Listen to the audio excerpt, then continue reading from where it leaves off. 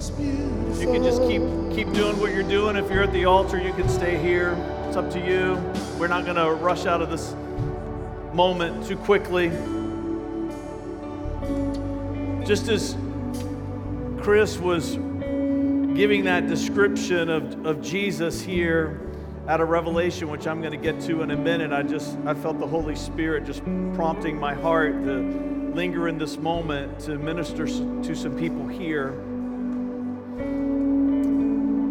But I want to read first out of Isaiah. This is Isaiah 53. Love these verses about Jesus, because it's not what you would think would be written about him now that we know who he was and what he did. Isaiah 53 verse 1 says, "Who has believed our message? To whom has the Lord revealed his powerful arm? My servant," speaking of Jesus, "grew up in the Lord's presence like a tender green shoot, like a root in dry ground." This is talking about him growing up as a child, as he clothed himself with humanity. Listen to what it says. There was nothing beautiful or majestic about his appearance. How could that be? Nothing beautiful or majestic about him. It means that if you saw him in a crowd, you just pass him by because he was just typical. Verse 3 says, "He was despised and rejected, a man of sorrows, acquitted with deepest grief. We turned our backs on him and looked the other way. He was despised, and we did not care." Same person. Revelation chapter 1. This is John having his revelation, as it's so entitled. "When I turned to see who was speaking to me, I saw 7 gold lampstands. And standing in the middle of the lampstands was someone like the Son of Man. He was wearing a long robe with a gold sash across his chest. His head and his hair were like white wool, as white as snow, and his eyes were like flames of fire. His feet were as polished bronze refined in a furnace, and his voice thundered like the mighty ocean waves." Come on. "He held 7 stars in his right hand, and a sharp two-edged sword came from his mouth, and his face was like the sun in all its brilliance." Oh, same person! How can it be?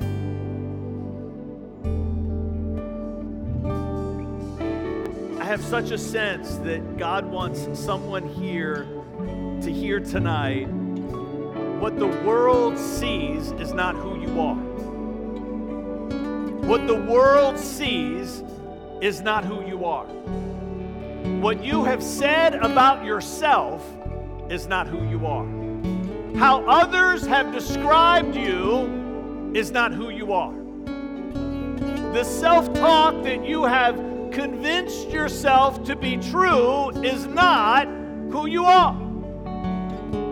That for some of you here tonight, you came in feeling like the book of Isaiah, overlooked, despised, rejected, average, normal, not seen. But God says who you are on the inside is your revelation. Beautiful and brilliant and mighty and lovely and awe-inspiring and alluring, that God made you to shine. What the world sees is not who you are. Not who you are. So I pray tonight, God, that people's self-image would just turn and walk away from the lie. From the lie of unworthy. In the same way that Isaiah says that we rejected Christ when it appeared to us that he was unseemly, I pray, God, we would reject what the world says about us that is not true. And that, God, that you would give people here tonight, that you would begin to give them a vision of how you see them. That even now, in your own supernatural way, that even now, in a way that only your Holy Spirit can help us see it, can help us feel it, can help us believe that it is true, that you would help us to see what we look like in heaven. Help us to see with your eyes. Help us to see with a heavenly lens. Help us to see what heaven sees when it looks down upon us.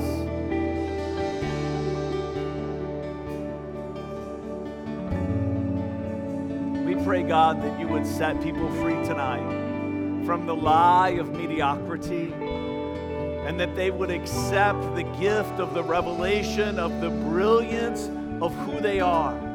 Whether anybody else sees it or not, whether anybody else believes it or not, whether anybody else affirms it or not, it does not matter.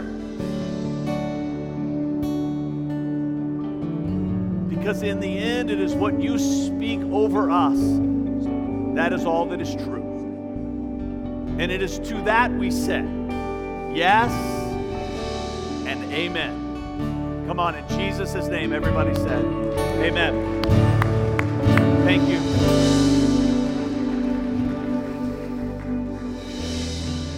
All right, you can go home. No, I'm just kidding.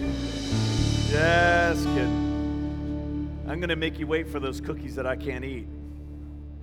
Yeah, that's right, I'm bitter. I'm bitter about it.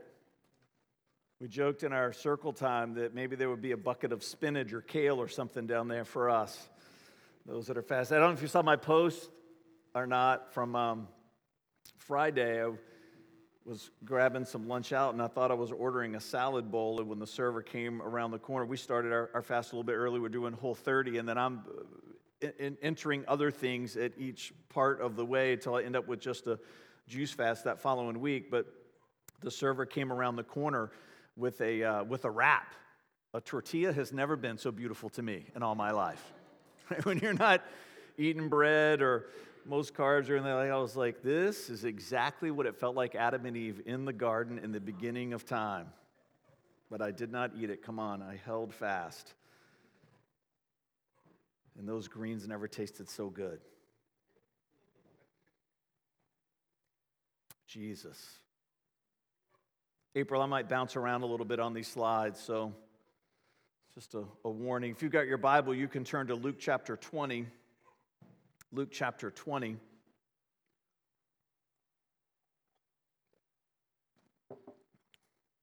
Oh, I love this story. We might not get to all of this tonight. We'll see. We're going to move around a little bit in it. I've entitled this message called The Widow's Mite. This is a standalone week. Steve Ruggiero is going to be sharing next week. Come on, it's going to be good. And then we're going to launch. Come on, you can clap. And then for our anniversary service at the end of the month, I'll be introducing us to a new series that I'm excited about. It's going to be good. Luke, I'm going to start reading in 20:45. Remember, the Bible, when it was originally written, was not written in chapter and verse. And so it's okay that it's in chapter and verse because it helps us study it, helps us identify it, helps us learn it, helps us talk about it. But in its original form, it just it flowed like a letter. And so sometimes the chapter and verses, they drop in places that make us seem like something has stopped and something new has started. And sometimes that's the case, but it's not always the case, and it's not the case here. So Luke 20, beginning in verse 45, it says, "Then with the crowds listening, he turned to his disciples and said, 'Beware of these teachers of religious law. For they like to parade around in flowing robes and love to receive respectful greetings as they walk in the marketplaces. How they love the seats of honor in the synagogues and the head table at the banquets. Yet they shamelessly cheat widows out of their property and then pretend to be pious by making long prayers in public. Because of this, they will be severely punished. What you don't want to ever hear Jesus say about you. It's like when your parents called you by your first, middle, and last name all in one breath. Trouble is coming. Now, see, in my Bible and yours, we start a new chapter, but it is not starting a new conversation. It says, well, Jesus was in the temple. He watched the rich people dropping their gifts in the collection box. We're starting that next week. The elders are going to follow you around and see what you give when we pass the baskets in the Bible. Just kidding. Kinda. Then a poor widow came by. See, this idea of widows. He's trying to help us see he's onto something here. A poor widow came by and dropped in 2 small coins. Listen to what Jesus says. I tell you the truth, Jesus said. This poor widow has given more than all the rest of them. For they have given a tiny part of their surplus. But she, poor as she is, has given everything she has. Some of his disciples began talking about the majestic stonework. See, I think the conversation's, it's still going.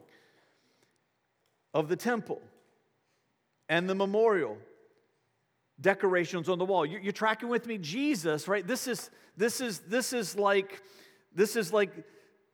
ministering to people today. You have this sense that you're bringing such profound revelation to them, and here are the disciples going, aren't the bricks in that wall so pretty? Right? I mean, Jesus is talking about people being severely punished, and he's given this great message on widows and under-resourced people and poor people being championed and valued, and he's waiting for it. Do you see that mortar work right there? I mean, that's incredible, right? The greatest example of Jesus' self-restraint is that he did not murder any of these men the 3 years that he was with them. Maybe he did and we just didn't know it because he raised them back to life so quick, right? When we get to heaven, Peter's like, oh, no, I died 45 times. It's like Jesus like, up, and then he's like, oh, that felt bad, right? Oh.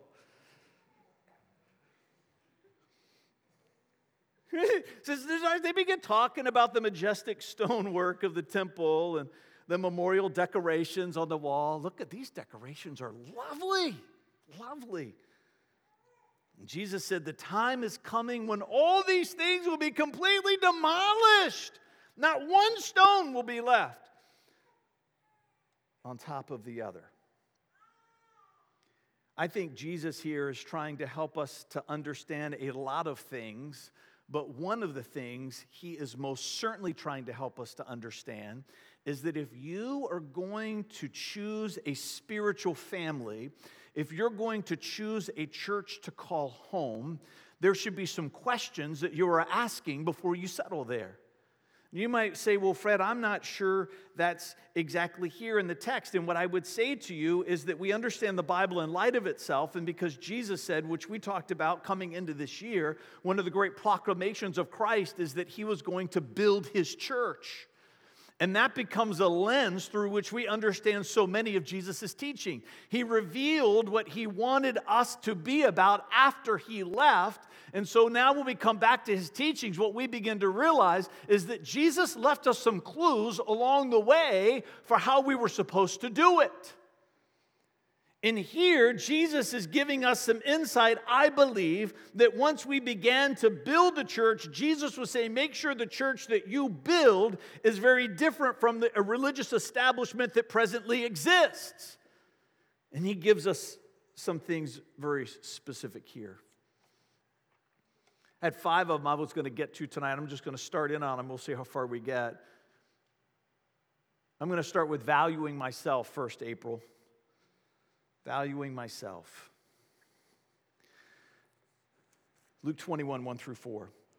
When Jesus was in the temple, he watched the rich people dropping their gifts in the collection box. Then a poor widow came by and dropped in 2 small coins. I tell you the truth, Jesus said, this poor widow has given more than all the rest of you, for they have given a tiny part of their surplus. But she, poor as she is, has given everything that she has. Now, we understand, and if you've been around church for an amount of time, we've heard many sermons on this text, and I believe them to be true, that Jesus is trying to bring some correction to how generosity is measured.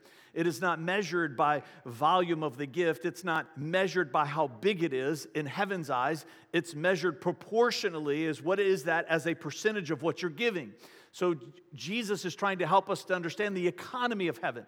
The economy of heaven is, we could look at this gift and say this gift is massive, but heaven looks at it and says no, because that's not even a sacrifice for that person. The economy of heaven then looks at this gift that seems small and inconsequential, and heaven says, no. That is the gift of the ages because of the sacrifice it represents. Yes, that would be a great sermon to preach, but I'm not going to preach that sermon. I believe that there's another side of this that often gets overlooked, and that is not just the value of the gift, but Jesus here is talking about the value of people. Because under-resourced people are often overlooked and are undervalued. Under-resourced people are often looked upon as if they do not have as much to contribute because they are not as wealthy, they are not as educated. But what I would say to you again, what the world sees is not who you are. I believe that Jesus here wasn't just trying to bring some correction to how generosity is measured. I think Jesus was trying to bring some attention to this woman because he was trying to bring attention to a mindset and a mentality that churches often suffer from, is that we do not value all people equally when we should, because all people were created by God and everyone's divine purpose is just as important as the other. 1 Corinthians 12, 14 to 18 says, yes, the body has many different parts, not just one part. If the foot says, I'm not a part of the body because I'm not a hand, does that make it any less part of the body? And if the ear says, well, I'm not a part of the body because I'm not an eye, would that make it any less a part of the body? If the whole body were an eye, how would you hear? If your whole body were an ear, how would you smell anything? I think Paul's having some play on words there with humor when he talks about feet, but that's just my own reading into the text. But our bodies have many parts, and God has put each part just where he wants it. See, if you're making a decision about whether or not to call a church your home, you should be asking the question, do I feel valued there? No matter what I look like, no matter what giftedness it seems that I'm bringing to the table, do I feel celebrated? And do I feel inspired to give of myself to the work that is there? I'm going to read it again. All of us who have read or heard these verses before understand Jesus was bringing correction to the wealthy, but he was also speaking to the widow. Jesus here is trying to break something that I'm calling the widow mindset. For some of you, you have a church that you call home. Maybe it's this church, and you kind of sit back and watch. And it's not because you're lazy. It's not because you're a taker. It's not because you have a character problem. It's because you have a widow's mindset. It's because you look at what's happening, and you've bought into the lying belief that you've got nothing to contribute, and God wants to break that widow's mindset. He created you with a purpose. He created you with a kingdom purpose. And there are giftings and abilities that he wants to awaken in you, even if you don't know what they are. And sometimes you don't see them come alive until you start trying to build his kingdom with the people that are sitting next to you. If you're going to find a church and you're going to call it home, does it inspire you to value yourself? That you are God ordained to be a part of building his kingdom. Another question you should ask yourself, going back to the top, April, is what is the leadership culture of that church? You can't read these texts and not see that Jesus is trying to bring some correction to the leadership culture of his day. Listen to this verse. In verse 46 and 20, it says, beware of these teachers of religious law. For they like to parade around in flowing robes and love to receive respectful greetings as they walk in the marketplaces, and how they love the seats of honor in the synagogues and the head table at the banquets. Mark 10, 42 to 45. So Jesus called them together and said, you know that the rulers of this world lord it over their people, and officials flaunt their authority over those under them. But among you it will be different. Whoever wants to be a leader among you must be your servant. And whoever wants to be first among you must be a slave to everyone else. For even the Son of Man came not to be served, but to serve and to offer his life as a ransom for many. Come on. What is the leadership culture like in the church that you're thinking about joining? I'm going to give you 3 things that you should be looking for in a healthy leadership culture. There's probably 30 things, but this will give you a good start. Are there elders who are unpaid who have a real voice in the church when it comes to finances, vision, beliefs, and promoting other leaders? They don't have to call them elders. They don't necessarily have to use biblical titles. Sometimes modern churches move away from churchy kind of language. That's okay. What I'm saying is, in function, are they there? Sometimes churches have things that are called boards, or we call it our elder team here. Some people call it a council of advisors. Don't be drawn in by what it's named. You want to ask questions about how they function. Do they have a real voice when it comes to finances, vision, beliefs, and promoting other leaders? Meaning that, when they sit at the table with the lead pastor or lead pastors, when they sit at the table with senior staff, do they feel like they have an equal voice, or are they expected to just echo the one voice that's given to them by the person in charge? Here's another one. Is the lead pastor in a permission-giving relationship with the elders or that team and accountable to a fellowship or denomination? Meaning that regardless of what the leadership style is of the lead person, you can have people that have an intense command and control, leadership personality. There's nothing wrong with that. You can have somebody who has an intense team building, consensus kind of approach to leadership. There's nothing wrong with that. There's all kinds of leadership personalities out there that God made them. That God made people with the leadership personalities they have to be able to accomplish the things they're supposed to do. But even if you are carved out of the granite of command and control, you should have a group of people, I believe, in the context of church. I'm not saying about this for all of life and business, but in church, I believe the biblical model is that person should have a permission-giving relationship with a room of people. Meaning that there should be people that have the right to say to that person, no. If the team doesn't have the freedom to say no to that person, then it's not a permission-giving relationship. Are there elders? Are there permission-giving relationships? These are all things that we have here. What is the reputation? This is the third one. Of the senior leaders, are they respected and esteemed? These notes are always online. You can get it on our sermons page, our podcast page, through our website. I have here in a parenthetical clause just for you if you want to do some further reading. Titus 1, 5 through 9, and 1 Timothy 3, 1 through 7 gives us some lists of things that should characterize people who are going to be senior leaders in churches. What is the reputation of the senior leaders? Are they respected and esteemed? When you're visiting a church, you should pay attention. You might have to visit a few times to figure out who the leaders are, but if I were you, I would pay attention. What's the body language between them and their spouse? Where are their kids? Are they engaged in the service? Do people that are taking instructions as volunteers from people that are in charge because they're telling them what to do, what's the countenance on their face? Is it resentment? Or is there a sense that we're all in this thing together for Jesus? And our leaders love us because they demonstrate it by the way that they serve us day in and day out.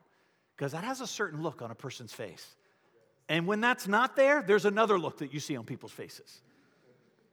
And hopefully not the look that you'll ever see here.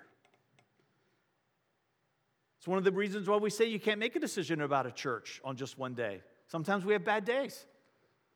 Sometimes the countenance on my face and Vanessa's face on a Saturday might not be what you think it is because we're people too. We had a conversation earlier that day. And I haven't figured out that I'm wrong yet, but I get there. We're not saying that people have to be perfect. What we're saying is what characterizes you. You with me? What characterizes you? So I like to, what's the culture of the leadership there? Everybody has bad days. Everybody has tense moments. But what is it most of the time? I love this verse in Proverbs 15:22. Plans go wrong for lack of advice. Many advisors bring success. Many advisors bring success. Doctrines and beliefs. Let's talk about that one. Luke 21, 5 through 6. This is part of what I think Jesus was trying to get at when he was venting with the disciples a little bit while they were having an HGTV moment here with the temple. It says the time is coming where all these things will be completely demolished. Not one stone will be left on top of one another. Right? The disciples are like, whoa, hello. I think he got their attention. Temple worship was no small thing in Jesus' day. And rightly so, because you cannot read the Old Testament. You cannot get through the books of Exodus and Leviticus and Numbers and Deuteronomy. You can't get through these books and not see that the reason why they were so enthralled by temple worship is because God told them to do it with extravagance. When you read and hear that it's extravagant. They weren't doing it because they were poorly motivated. Now, they might have been doing it with the wrong desire for their own fame, but their methods, their practices were sacred and were scriptural. I love that Jesus points to those things to say that they will fall away, because I think what he was trying to say to you and to me, that in this life, there will be things that are sacred to us, doctrines and beliefs and practices that he wants us to have, that he wants us to operate in. They flow from Scripture, but at the same time, I think what he's saying is just remember, keep it in perspective, because a lot of those things won't matter once you get to heaven.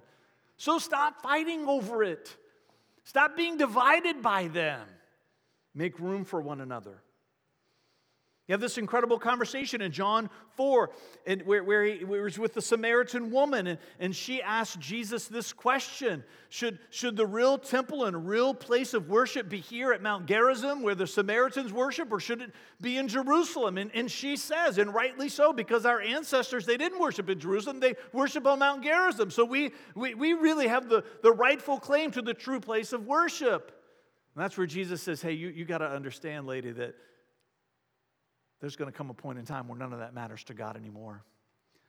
See, they matter today, but they're not going to matter then. So let them matter to you to the point that they should, because they're sacred to you, because they inspire you to feel close with God, but stop using them to try to make other people feel wrong. Denominations. I know I might be in the minority here, but I think they were God's plan all from the beginning. He knows that people are flawed. Can you imagine if we all believed the same thing, how quickly all of Christianity could just go right over the cliff? I think this idea of denominations was God's plan from the beginning. This idea of healthy tensions, it keeps us sharp, gives us clarity. Think about all the theological streams: Calvinism, Arminianism, Pentecostalism, all the ists that are out there, amillennialists, traditionalists, dispensationalists, all the isms and the ists. We've got lots of them. And all of them have strong biblical foundations. But when we get to heaven, there's not going to be any isms and ists there. There's just going to be a king, and his name is Jesus. Arguments that we have about women as leaders, I get it. We believe that women should be leaders. We have women elders. We have women pastors. My good friend Jeff Mingy, who the Sunday morning church at Catalyst Church, I love that church. I recommend that church to people. They believe very differently. They don't believe that women should be elders, or don't believe that women should be pastors, not because they're misogynistic and not because they're chauvinistic. It's just they have a different point of view on some of these texts. They divide us today by what we believe, but we should not be divided in relationship because of them. Spiritual language. Come on, we believe in spiritual language here. I preach on it at least once a year. We talk about the baptism of the Holy Spirit. Not everybody believes it's for today. That's okay. We do. Others don't. If you hear somebody worshiping next to you and you can't figure out the language that they're speaking, it might be because it's heavenly. That's okay. We believe in that here. But it's not going to matter in heaven. Tithing, giving, stewardship. It's important here. It matters here. It's not going to matter there. It's not going to matter in heaven. Listen to this blog post I wrote recently about what's going on in our government. It's entitled Homogeneity and Impeachment. I've got 2 parts out. I think there's a couple of more parts that are coming, but this is an excerpt from it. The link is in the notes on the website. We have been convinced that unless everyone agrees with everything we believe, those in disagreement are wrong. We have lost sight of Paul's expectation in Colossians 3:14, where he says that we should clothe ourselves with love, which binds us all together in perfect harmony. The New American Standard uses instead the phrase perfect harmony. Love that. The perfect bond of unity is what it literally means in the Greek. This word for perfect is the same word found in Hebrews 6:1 that translates to maturity. And the word for the bond of unity is the same that Paul uses in Ephesians 4 to speak of a bond of peace. In every instance, sameness is never implied or stated. On the contrary, the context for biblical instruction regarding unity always necessitates differences. There can't be true harmony unless we disagree. That is why the New Living Translation employs the word harmony. Find a church whose doctrines and beliefs resonate with you, but are not so arrogant about their positions that they need others to be wrong so they can feel right. Let me say it again. Find a church whose doctrines and beliefs resonate with you, but are not so arrogant, talking about the church, about their positions that they need others to be wrong so they can feel right. Where am I? Oh, come on. We're going to keep going. Community impact. Community impact.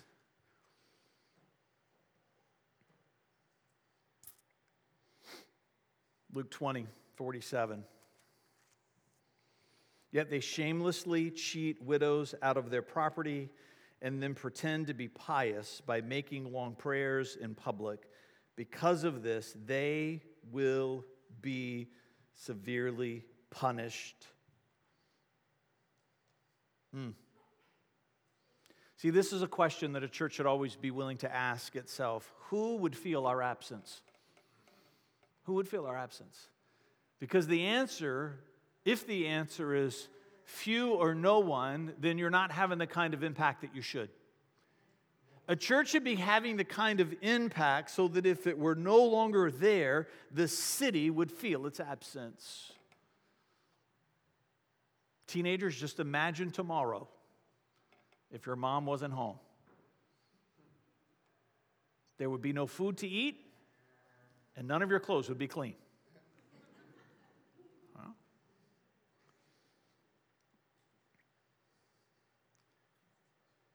Who would feel your absence?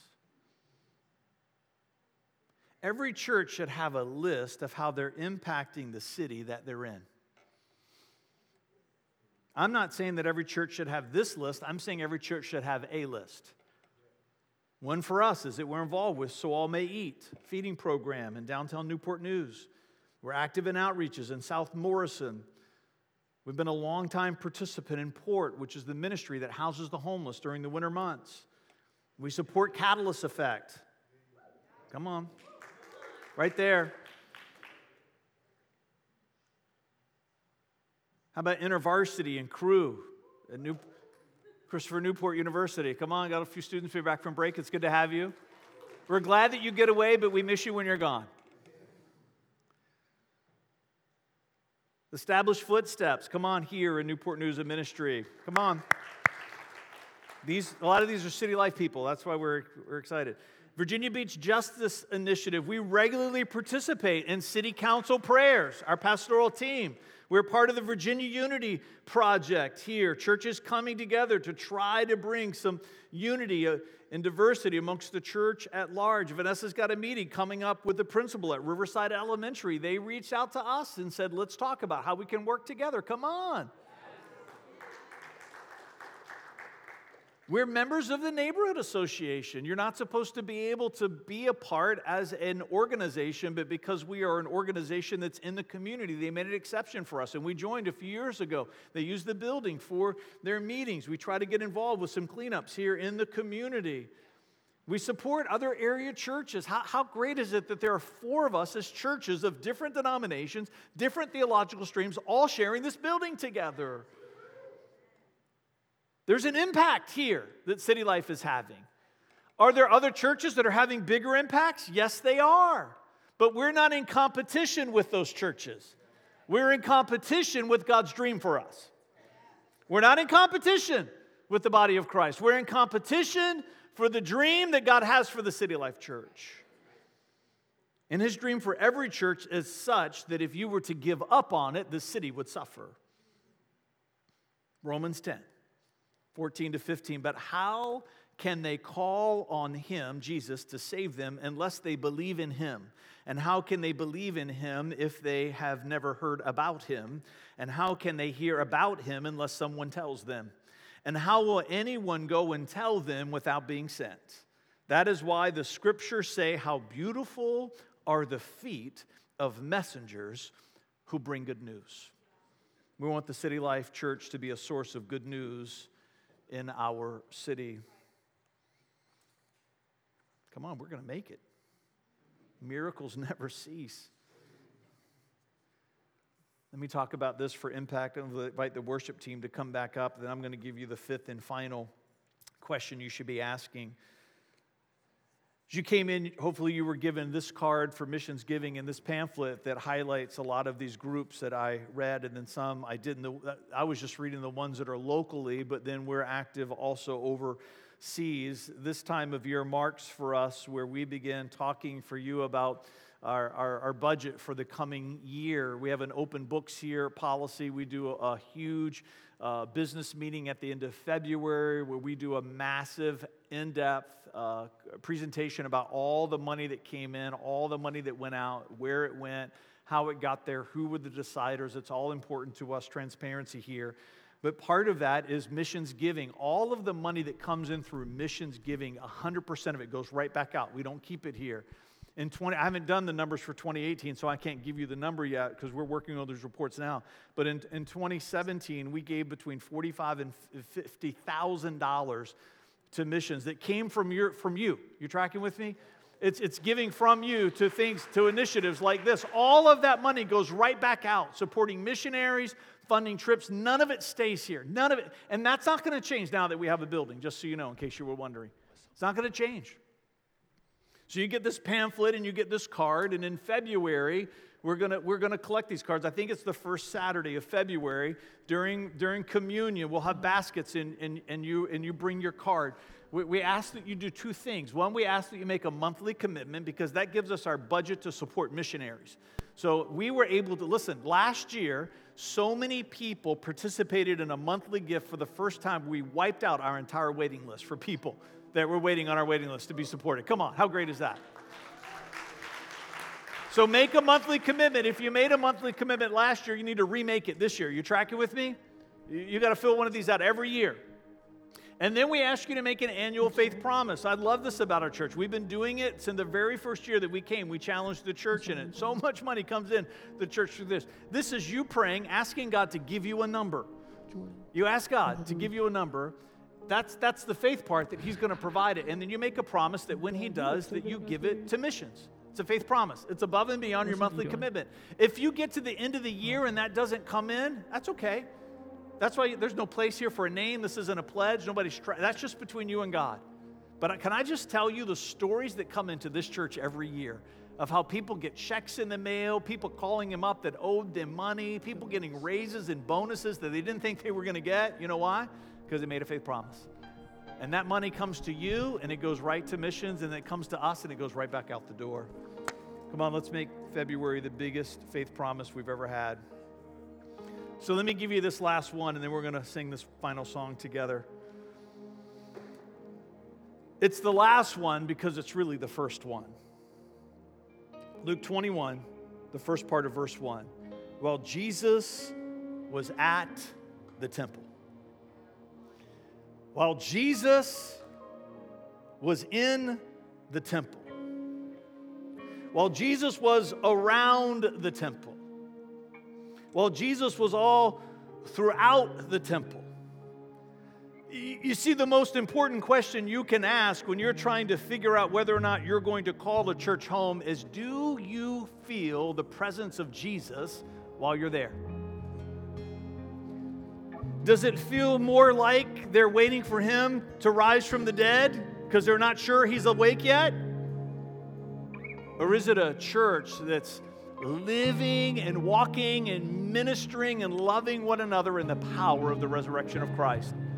When you're there, do you feel Jesus? Now, if you don't, listen to me, don't judge. Because it might be that he's more alive there for some people than they've ever felt before. Just because you don't feel his presence there doesn't mean that he's absent. It could, but it might not. Because sometimes that's just how God lets you know that that's not where you're supposed to settle. You tracking with me? So you got to be careful. But you should feel him there. If no one feels him there, then that's a problem.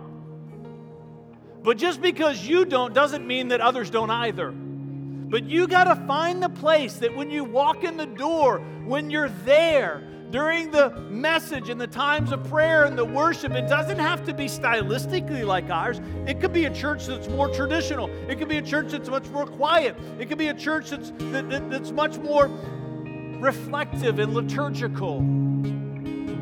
There's all different kinds of styles. The question is, do you feel in your heart that you are in the presence of the risen Savior when you're in that place? Stand with me.